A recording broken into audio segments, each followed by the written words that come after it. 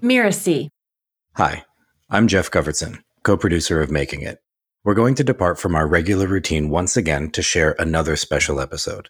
You likely listen to Making It because you want to be inspired by successful entrepreneurs who have themselves made it.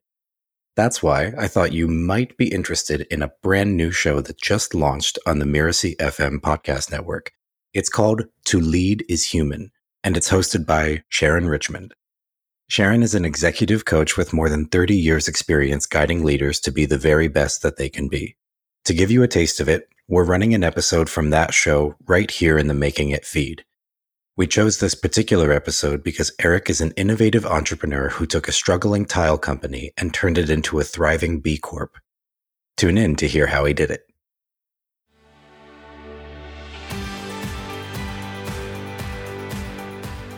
I get excited about the transparency movement and things like certified benefit corporations, because I think that we have to move to this place where people are more transparent. It is more clear. It is more shared, because again, this is what people want. This is how they want to be treated. And if not, people will leave and they'll go elsewhere. I'm Sharon Richmond, and this is To Lead is Human. For more than 30 years, I've run a business called Leading Large. I help C-level executives expand their impact, clarify their priorities, energize their organizations, and build cultures of accountability and respect. In this podcast, we help you envision how to supercharge your leadership by blending the art and science of leading with intention. I talk with top business leaders who exemplify the principles of leading large. They know that as leaders, the influence they have comes with an equal measure of responsibility. These leaders not only deliver stellar value to their customers, clients, and stakeholders, they prioritize building organizations that provide purpose, meaning, and a healthy environment for their employees. We will learn from the challenges and successes they've experienced on their human journey, and you'll have takeaways that you can apply yourself. My guest today is Eric Edelson. Eric is the CEO of Fire Clay Tile, a 36-year-old company that he joined in 2009 and that relaunched itself with an entirely new business model in 2014. So a middle-aged startup, one could say. Eric and I first met at Stanford Business School, where I was working as an executive coach and he was earning his MBA. I've been following his journey ever since. One of the reasons I invited Eric to join us is I knew that he had joined a company called Fire Clay, and I had been reading about the progress the company had made as he took the company from really a complete turnaround situation through the process of becoming a B Corp, a benefit corporation, and his leadership had really grown. I also invited Eric because his company is smaller than some of the other companies we've talked about, and we want to hear about all different stages of entrepreneurship. Some of the most important topics that we talked about include how important it is to build good relationships as a basis for earning trust. So listen for the examples that Eric offers about how earning trust was so important to him becoming the leader he is today. Another thing to think about as you're listening is, what are your values? And we'll talk more about Eric's values after. Welcome to the show, Eric. Thank you so much for having me here, Sharon. It's wonderful to see you and such an honor. It's great to see you too. So I heard you once say that working at Fire Clay is intoxicating.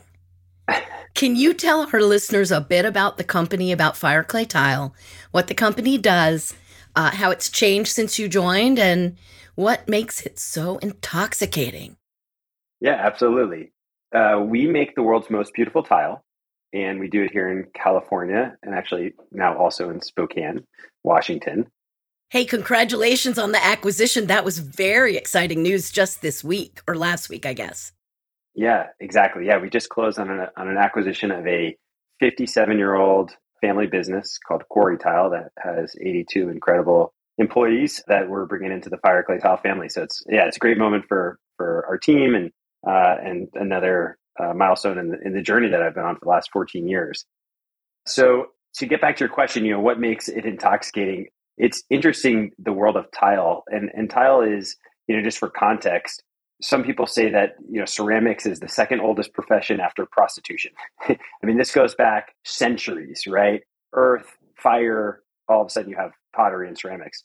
And so there's something about earth, there's something about heat, color, clay, all of it comes together. And so almost every person that I meet has some relationship with ceramics. They've either done it, they either have an aunt or an uncle, or they themselves do something with pottery.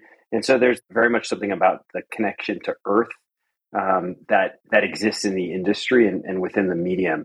So it's intoxicating in the sense that there's this incredible history and heritage to it. What we do is also pretty unique and special. I mean, there is the version of tile that is mass production, huge factories.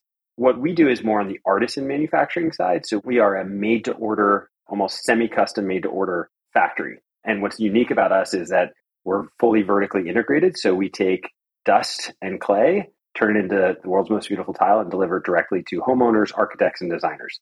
Whatever the customer is, whatever they're looking for, we will go and make that to order. And so the complexity in that, the variability with regard to size and color and order and pattern and volume, whether it's just something for a person's backsplash or tile for an entire hotel, that variability makes every day interesting.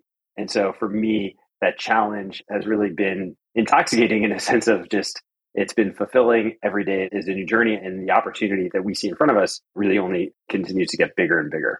So what was the company like when you joined? And tell us just a little bit about that journey.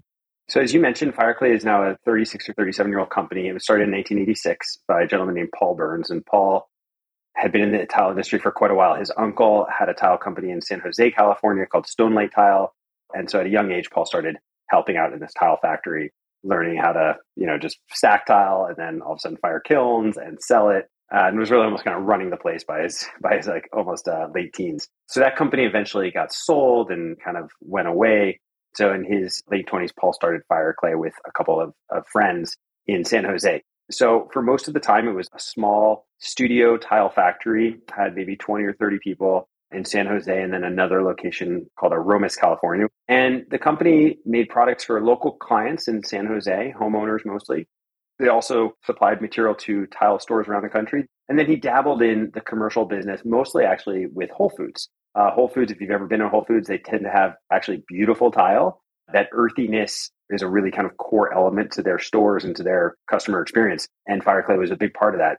So the company was small. I'd say it was at its peak in 2007, a $2.5–3 million business when kind of the housing market was booming. And then all of a sudden, of course, that changed. And so by 2008, which is when I met Paul, the company was really on a downward spiral. All of Paul's partners, he had bought them out. So it was really just him and a number of employees, probably 30 people. And, Paul's an incredible ceramicist and actually was quite astute business person. But frankly, there's so much going on that he couldn't really manage it.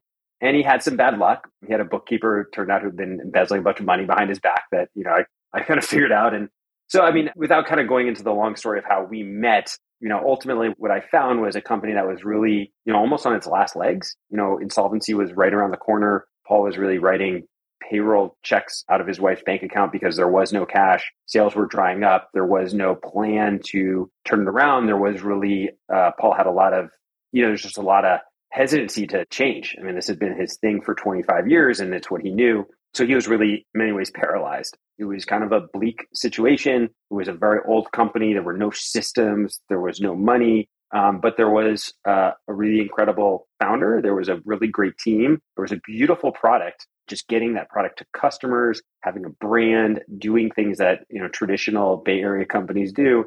None of that was in place. And so in some ways, that was the opportunity that I saw. But that was the state of the business in 2009 when I got there. So I can imagine for a kind of freshly minted MBA, that was sort of one of those like, ooh, there's a lot we can do here moments, even though that might have been kind of daunting. Is that fair? Not really. In the sense of like, I really never saw this as like a long venture. I thought I would like kind of help him until I found a real job. I mean, he had no money. And what ended up happening was like a month in of helping him. And when I say helping him, I lived in San Francisco. He lived in San Francisco. He would pick me up 3 times a week at like 6 a.m. We would drive down to San Jose. And I just spend the day kind of like asking his team questions and talking to customers. And as I mentioned, this bookkeeper stopped showing up after I started asking her some questions. All of a sudden I had to run payroll, know when to do accounting. I started doing accounting. And a month later, Paul and I just, I turned to Paul and I said, hey, I'll just do this and let's figure out like some equity, and you have no money, but once I turn this around, you can pay me what you pay yourself, which was like $65,000 a year. I'd say for the first year and a half, he and I could barely pay ourselves. I mean, every other payroll, we might have enough money to pay us. And we shook hands on an equity deal where I would earn 25% of the company over 2 years. But we never actually like formalized that for 4 years. So it was like straight up just handshake agreement. And so, it really wasn't like this thing where I came in and thought, oh my God, there's so much opportunity here. It was a little bit like, hell, if I don't step in here, this thing is dead. And not that I had any allegiance to anyone there. I mean, I had zero responsibility to this place, but, it was fun. He allowed me to do whatever I wanted. And I'm a pretty, kind of like action-oriented person. And so he was really supportive and I could kind of mess around and take bets. I, took on like 4 jobs right away. So, it's basically free labor. And he and I had a really wonderful relationship. I got along well with the rest of the team. People were nice.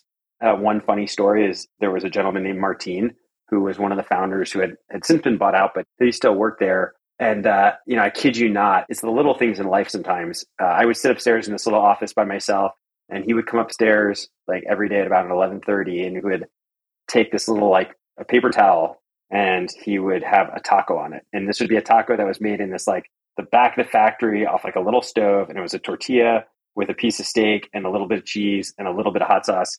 And he would be like, hey, Eric, you want a taco, man? And I was like, hell yeah, Martin. And like, it was the best freaking taco ever.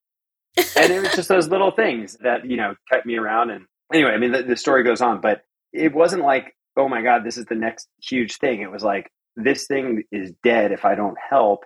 And so let me just kind of try to help it and see what we can do to just turn it around and try to get it to, cash flow positive again. Wow. That's a great story. And I love the human beginning of it with the interpersonal relationship and also with the taco. That's just a great story. That's a lovely story. So and I know that in 2014, there was a big change in the company. So I don't know if you want to say like a couple of things about that just to give people context. Yeah, there were some good companies who were frankly much better at selling in a wholesale way to retailers. They had much more shelf space. They had more of an offering. Their price points were more aggressive, whatever it was. So we were just, kind of getting our butt kicked there and constantly at the same time trying to improve systems and roll out new technology. We went live on the Salesforce platform. And I mean, I kid you not, trying to get these dealers to stop faxing us orders and instead, click a button to confirm a DocuSign to confirm their order. I mean, that was like, why can't you just accept the fax? Trying to get them to pay digitally rather than send a check in. These were the battles I was dealing with. So we were actually building all this like software to have, a more relevant customer company, but we were dealing with these very antiquated stores with an antiquated business model where the economics were upside down for us. Payment, the payment cycle, the cash flow cycle, where they would send us an order, we would go and make it, we would ship it to them, and hopefully 30 days later they would pay us, but that never actually happened. So that cash flow cycle was just horrendous on us. That all kind of like led me to a place of 4 years in, we had taken the company from, 20 people and $1.5 million of revenue to maybe 40 people doing $2.5 million of revenue. Here I am, a Stanford MBA. My friends by this point are all just doing amazing things, making a ton of money, traveling the world, doing all these crazy adventures. I actually just had my first kid and my wife's looking at me like, you can't afford anything. I was really depressed. Like I was in a total state of depression. My wife had given me 5 years to figure this out. I was 4 years in and I was like, I don't know, And so what ended up happening was, if you see the movie Jerry Maguire, I had a Jerry Maguire moment one morning where I woke up at like 4 a.m. I was always talking to people. I was always trying to connect with people in the industry or even outside the industry, have conversations. How did you get there? Right? Can we work together? Whatever it is. I mean, I was constantly just trying to, find people who were smarter, had built companies. And so that week I had a really interesting conversation with the founder of a company called The Shade Store. Anyway, I woke up at like 4:30 in the morning and I went to my computer and I wrote this, almost manifesto. I said, we will never have a chance to have success in the model that we have. And also the tile buying experience is totally broken. The manufacturer is so disconnected from the end customer that for those buying tile, especially at the higher end, it's a very customized experience. You go through this middleman, company. There's an installer now. so many things can go wrong. And to not have that direct connection to the customer, we were failing customers. We were failing, everywhere. And I just felt like for the people who were working at Fireclay, who were making the tile, for me and my family, if we were ever going to have a fighting chance to have a successful life and to have a great kind of income and livelihood, we needed to change it. So the vision was to go direct, was to fire all of our customers, relaunch the company. And I sent an email to Paul with this manifesto, and I said, Paul, we're going to change the tile industry. His reply was, sounds good. That week I met with one of my classmates from Stanford, and the other meeting she said, when can I invest? And I was like, you would invest? I mean, I just didn't even realize that friends of mine had money. And I was like, you would invest? She's like, hell yeah, this sounds awesome. And I was like, oh my God, that's awesome. And within 2 months, we had raised $800,000, and we kind of finished our round that year with $2 million.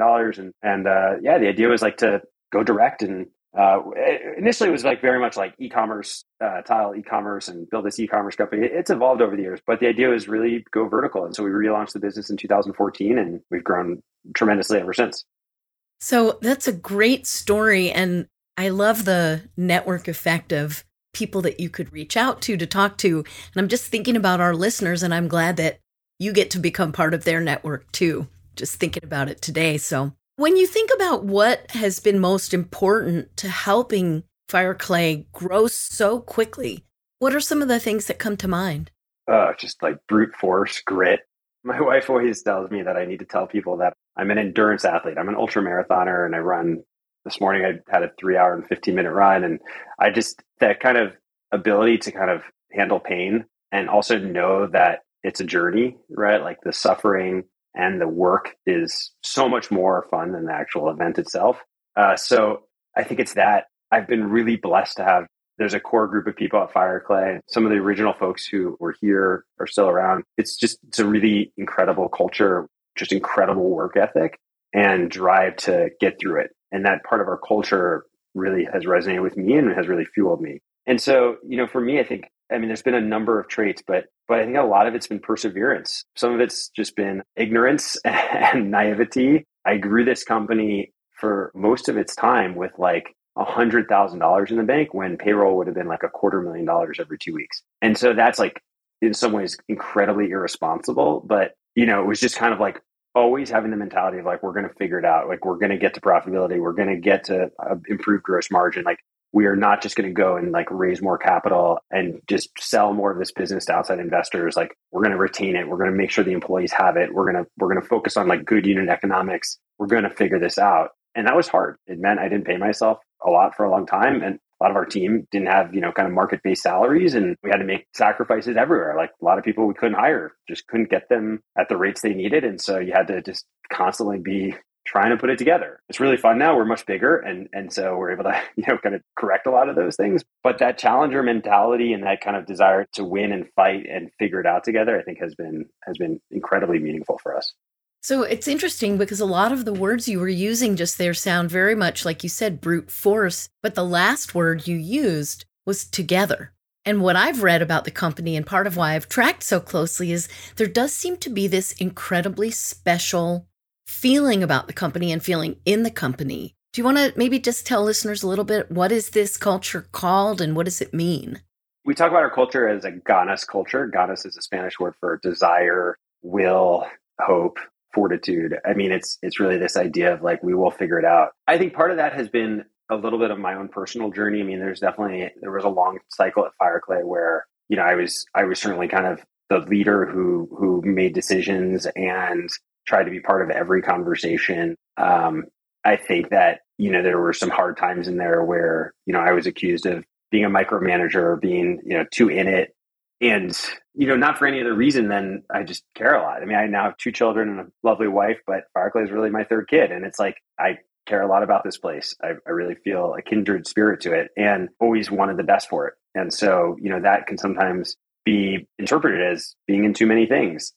And I think that like over the last couple of years, especially as our leadership team has really emerged, and our leadership team is really 5 of the 6 of us have grown up here. Like this is our kind of main first professional kind of experience. I've really seen the maturity and growth of those individuals and really leaned on them to run their teams and to take responsibility. And I think that we've now kind of really been able to have that idea and mentality throughout the organization and create a lot of autonomy and give people a lot of freedom to do their best work.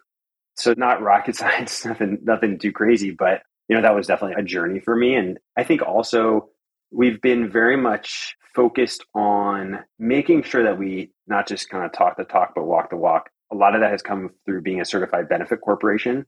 We've been focused on growing this in a really what we'll call stakeholder way, where we're 30% employee owned, we're certified B Corp. So how we measure ourselves across our environmental impact, community, corporate governance, employee benefits, et cetera, like that's been really core. And it's not just, saying it, it's measuring ourselves, holding ourselves accountable and making sure that, myself, the board, everyone's very much aligned with where we're going to spend money and how we're going to do it. And so I think that part of our culture, our team sees that and they see that, okay, we're not perfect. We're going to make mistakes, but we are trying. We are holding ourselves accountable. We don't just say certain things, like we do it. And I think that extra effort it's definitely been hard, but it goes a long way.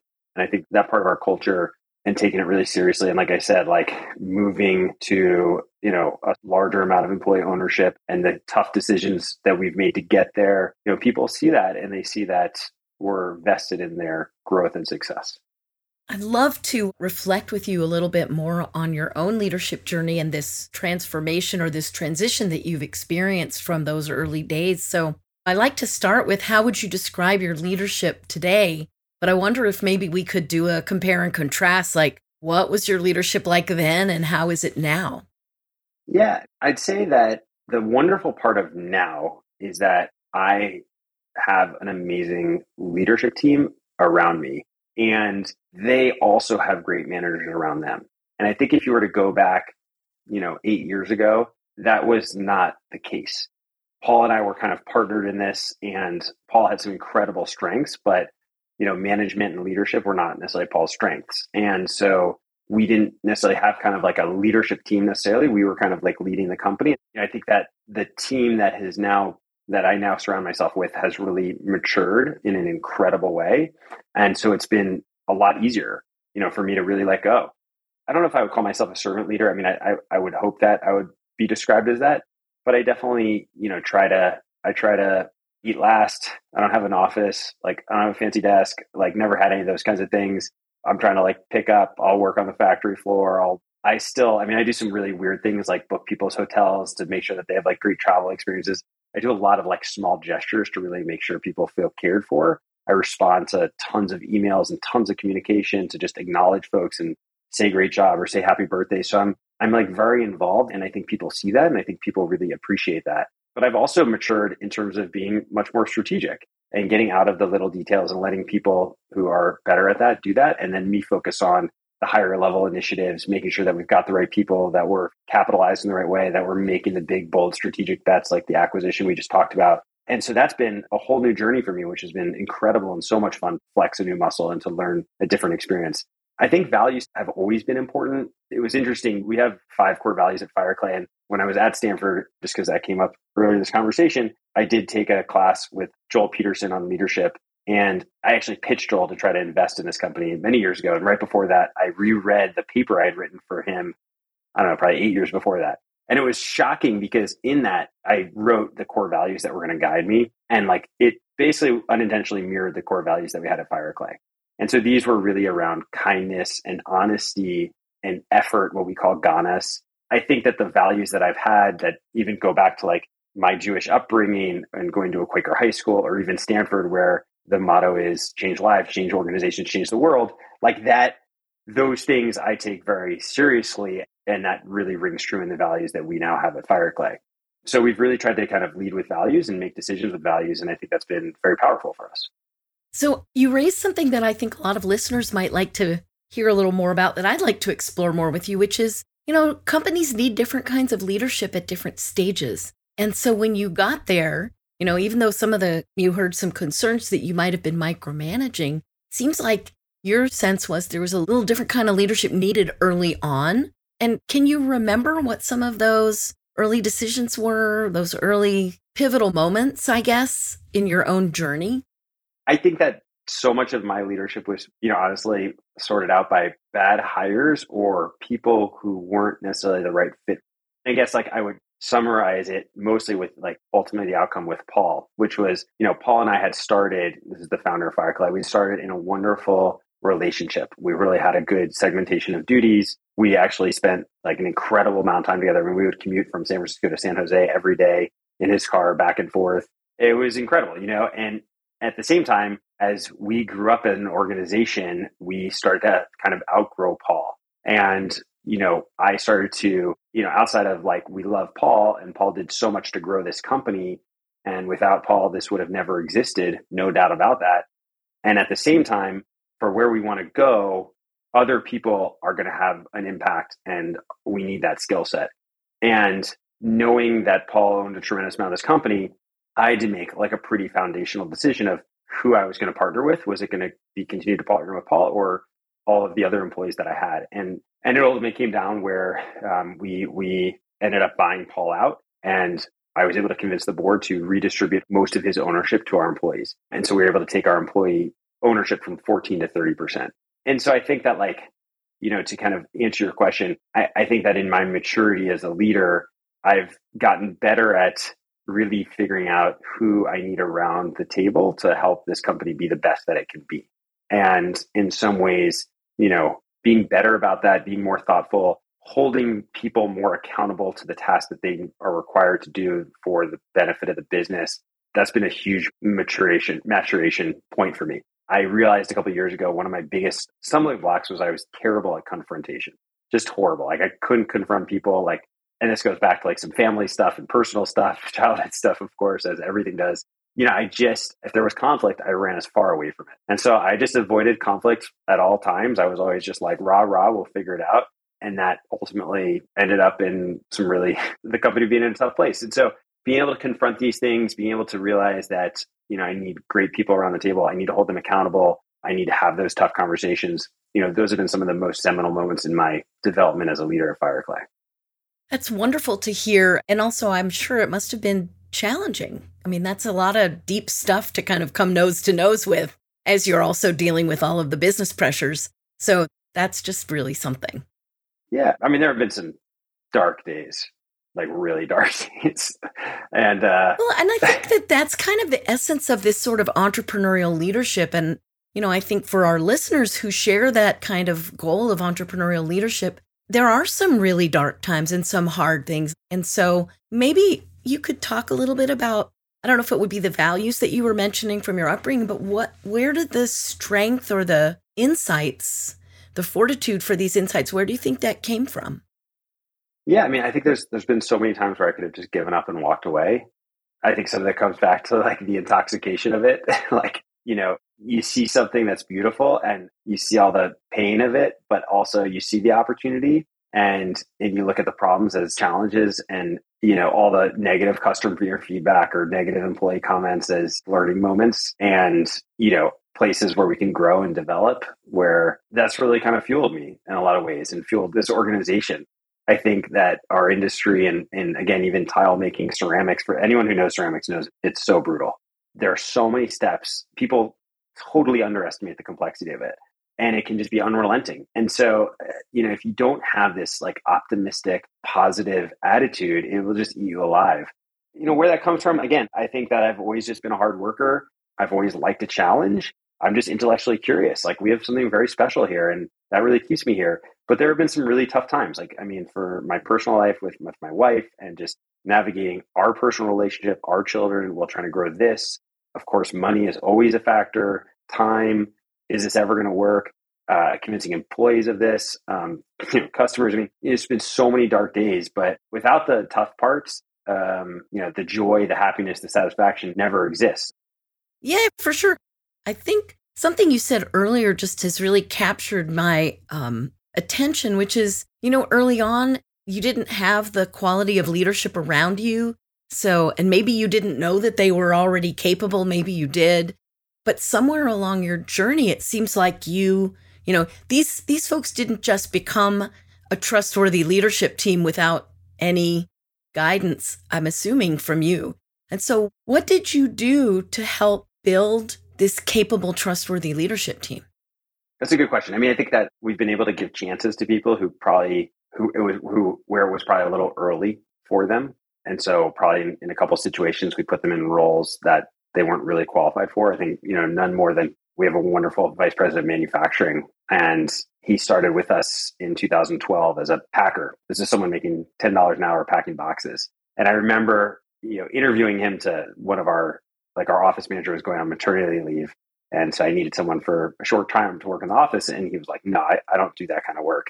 And that was my first impression of this guy. But, over the next few years, he worked in a ton of different places. We had another plant manager that he really kind of learned under and stepped up and worked so hard. And so in 2018, when that plant manager left us, he said, I think Sal should be your plant manager. And I was like, Sal's like 30. Like how, there were like 100 people. And Sal had really not managed many people before.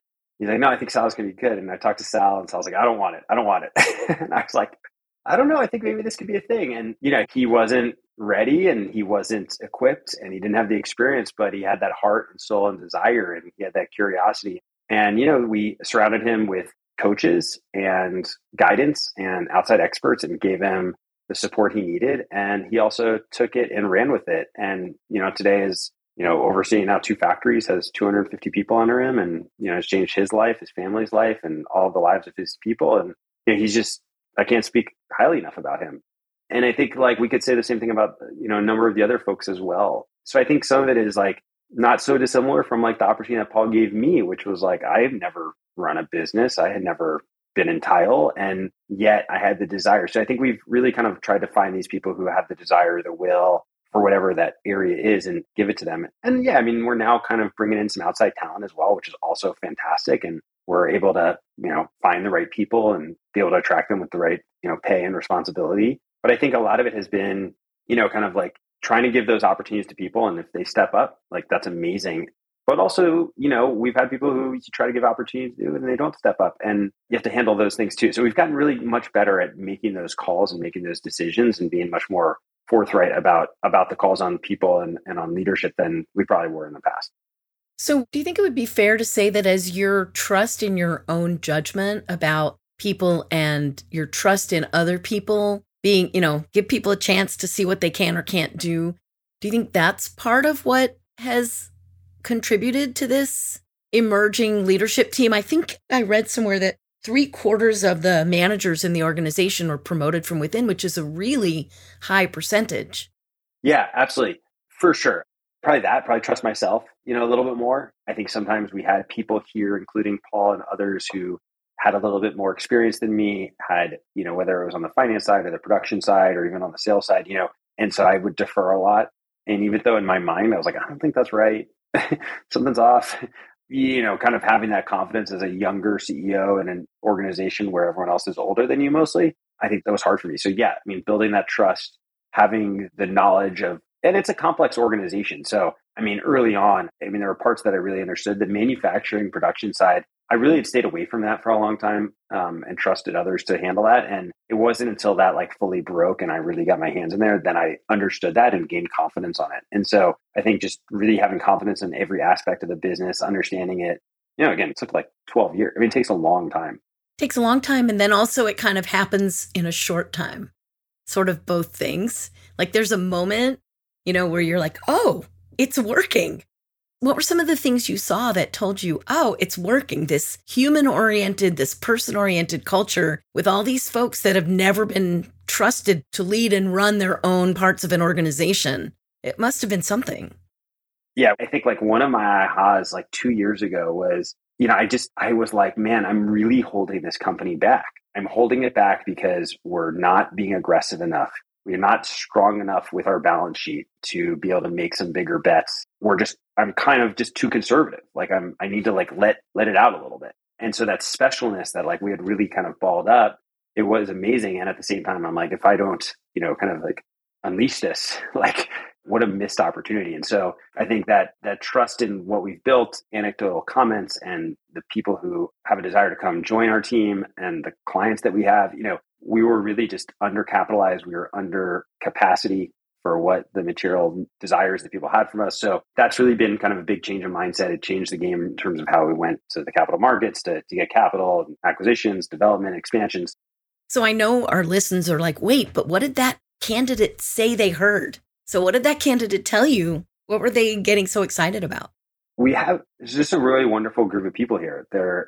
If you go onto our Slack channels, I mean, people are just like happy, they're positive, they're sharing customer feedback. They're really feeling like they're bringing a tremendous amount of joy into people's lives and homes by kind of bringing them into this consideration and letting them design their product and then us making it for them. And people like really get to know us. They get to know our people, and whether they're then on social media and watching, like every Friday, we do this Factory Friday, and they get to know the makers and we share that story. And we're like very open and transparent and honest in a way that no other company in our industry is. That just creates a really wonderful feeling for customers. And so then our team feeds on that, and our team is happy and they feel success. They feel like they're a part of it, and they feel like they're a part of it because they are. I mean, they own part of it, and their colleagues own part of it, and they're paid well, and they have incredible benefits, and like they see that and they appreciate that, and they're heard and they have a voice. And so when client candidates go through the process, they're just like, they get to me and I'm always like the last one, and they're like, wow, like everyone's so happy here. Like this has been amazing. And like, so they talk about that. They talk about how wonderful the people are. And of course that's like a flywheel that just, continues to fly and spin. And that's really exciting. That's great. So as the company's growing, are there specific things that you're changing in your leadership style so that you can stay connected with folks? The leadership's been hard for me lately because I'm talking to you from my basement. And, I do most of my calls from my basement. And so I'm on these Zoom calls with my team, and we're across 15 states, and we're now 340 people and 2 facilities. And it feels bizarre to like be leading this organization from my basement. And while I get to our factories and I'm very vocal on Slack and send emails, I also feel distance, and, I can't just like high five people. And so it also feels very lonely and strange. So, in some ways I have to lean even more on managers in the organization to really connect with their team and to champion the team and be less individual projects, but more like thinking strategically and high level. So where my leadership has really evolved is more on that strategic, what's next for FireClay. Again, making sure we've got the right investor relationships, the right financial partners, that we're thinking about acquisitions, new product lines, that I'm really kind of trying to think about, like, how can I support growth of teams and make sure they're not holding us back in the same way that I did? Like, what resources do you need? Are you thinking big enough? What would it look like to double that? Like, what more budget do you need? I'm trying to like really push growth and help our team, who in many ways has been kind of held back largely by my doing, to like now think differently and to kind of think with a growth mindset, because not that we haven't been growing, but our growth has been constrained by capacity or cash. And so that's a whole new journey for me. And it's a heck of a lot of fun. So like I said, it's feel like I've got like a new job, and that's been wonderful. I guess I want to call that out for people listening that, leadership does change. The needs do change over time. And each time there's this iteration, it invites you to find out more about yourself and more about who you are and what you care about and how you can contribute value. But also in this case, how do you continue to shape and lift up an organization so that others perpetuate that, I guess I'll call it kind of cultural magic of that human, like where people, what you described is people are happy, people feel seen, they feel heard, they feel like they belong, they have a voice. You share a lot of financial information internally, people feel trusted. All of these things, I guess I would describe as very much human-centered or people-centered. Do you think of it that way? It's like how I would want to be treated, right? I mean, I think a lot about that. Like, what would inspire me, right? What do I want to know? What do I wish I understood? So I try to think about that. And I can't obviously talk to every single person, and I can't have a one-on-one with 300 people, and I can't, really sit in a room in front of all of our team and connect with them. Like, that's just not a reality. But we can still kind of create opportunities for them and make sure that they have the resources and support and pay and benefits and ownership that I would love to have in an organization. So yeah, absolutely. I mean, I think there's so much about that. And in business, it's what I just want to call out is I think that there's a need today where people might say, oh, we're, a human-centered company. I do come across so many owners who say these things. And in many ways, I think their employees think it, but they don't act on it. They're not actually being transparent. They're not actually sharing in the upside. They're not actually providing the pay and the benefits. They're not actually contributing to the community in the way that they might be like, we donate to this company, but like they're not donating shit. They're not actively doing things to mitigate the harm they're causing to the environment, or take measurements or mitigate or offset, whatever it is. And so I think that, again, like, there is a lot of talk, but I get excited about, the transparency movement and things like certified benefit corporations, because I think that we have to move to this place where people are more transparent. It is more clear. It is more shared, because, again, this is what people want. This is how they want to be treated. So, the title of this podcast is To Lead as Human. And I know what it means to me. I'm just wondering, what does that mean to you, to lead as human? Yeah, it's like treat others the way you want to be treated. I mean, it is be honest, be kind, be considerate. My daughters have this, they go to this elementary school, and their school motto is be kinder than necessary. And so I think, being human is like the most amazing gift that we all have. Like, we hit the jackpot so much to be where we are in this time. And to have the honor and the privilege to be able to lead others, whatever it is such an amazing gift. And so that gets me very excited. And I hope to be able to bring like that element of humanity to our company. But yeah, To Lead as Human, it's a wonderful title. And I'm going to think about that. I don't know if I necessarily answered your question, but I am going to think about that and be challenged by it. What does it mean to you? What does it mean to me? What it means to me is there's a tremendous amount of responsibility and authority that comes with assuming leadership. And to me, it means own it, recognize that doesn't come unfettered. That comes with, and maybe it also comes from my Jewish upbringing, it comes with an accountability and responsibility to leave the world better off than you found it, and do it in ways that you think fundamentally matter person to person. So, to lead as human, be a human being, be fallible, be real, be truthful. These are things that I care very much about. And live that and show it and lead the way for others to do the same, which to me is just like, I read someplace, and I know you have this, like, we are the makers who support the dreamers.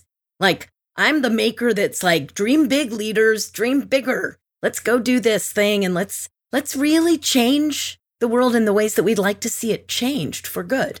So I think that we probably share some similarities in that regard. I love that. Yeah. I'm going to steal your answer. You said it much better than I did.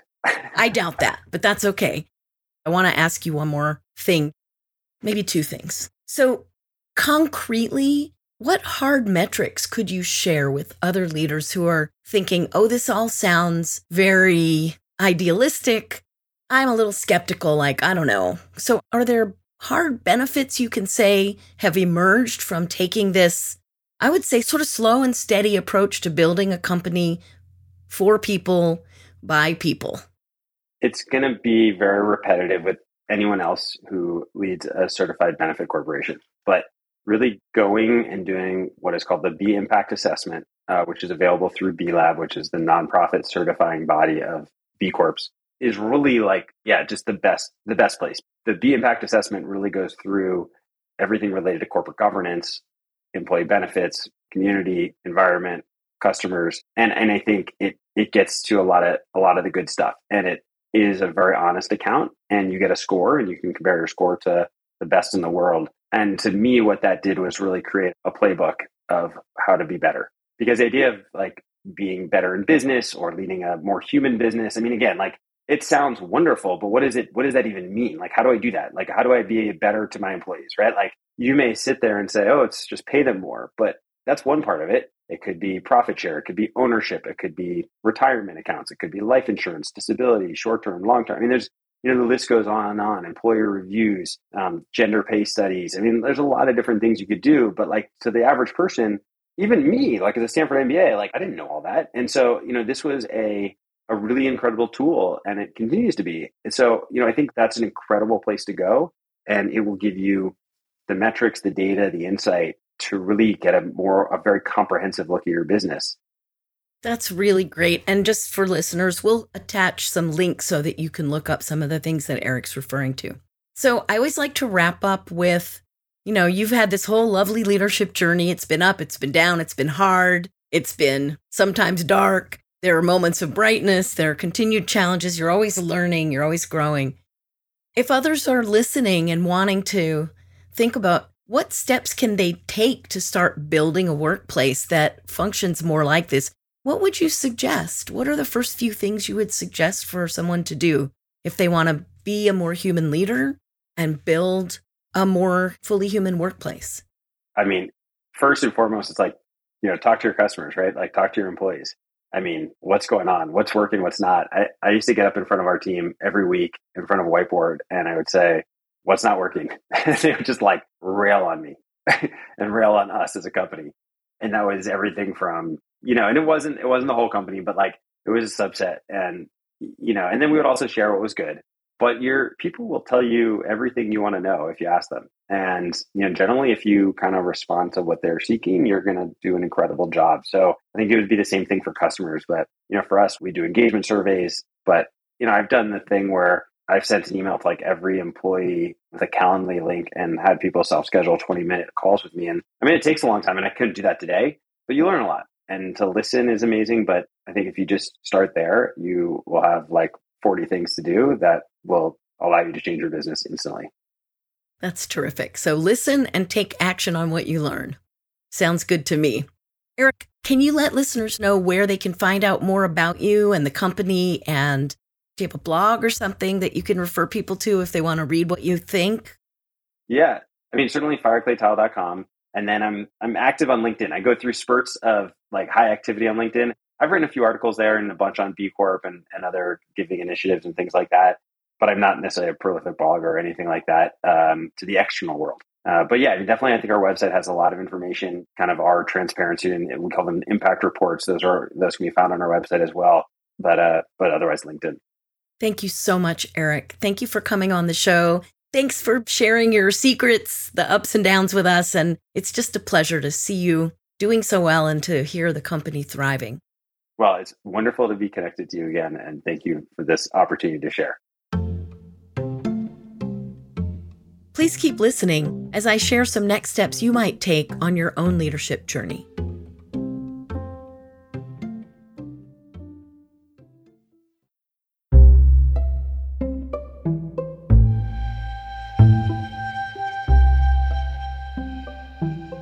So there were a few key ideas that I gleaned from my conversation with Eric, and let me just point those out to you. The first was how important it was that he build good relationships, not just with people in the company, but with the customers who were getting bad service as well. Their entire business model was broken, and it was all about broken relationships. He identified right off the bat good-hearted, hardworking people with a lot of perseverance, and that is what enabled Fireclay Tile to turn the business around so profoundly, leveraging that culture that was there before and building on it. A second thing that Eric highlighted for us is the risk that if you don't keep growing as a leader, your growth might cap the company's growth. He learned he better face up to his challenges quickly, learning from the negative feedback from customers, the negative feedback from employees. These were learning moments that helped him stretch himself as a leader and stretch the organization.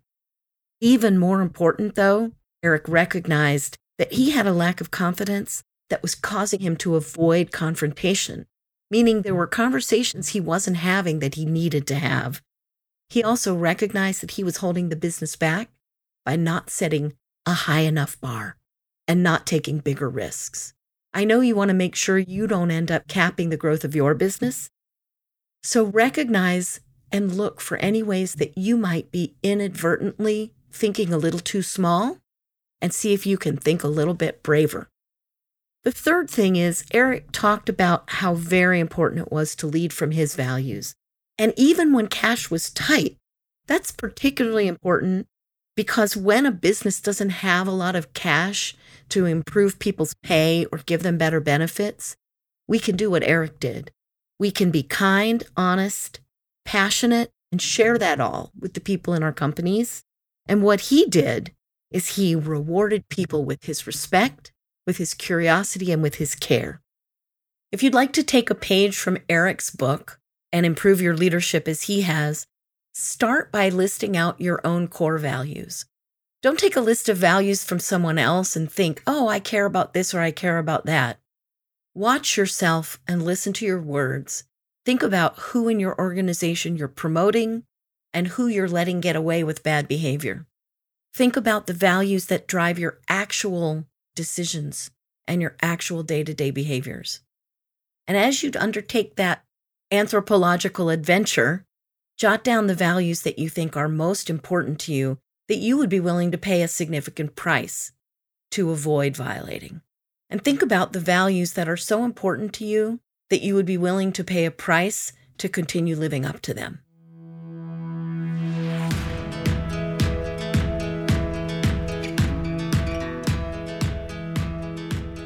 I'm Sharon Richmond, and this has been To Lead is Human.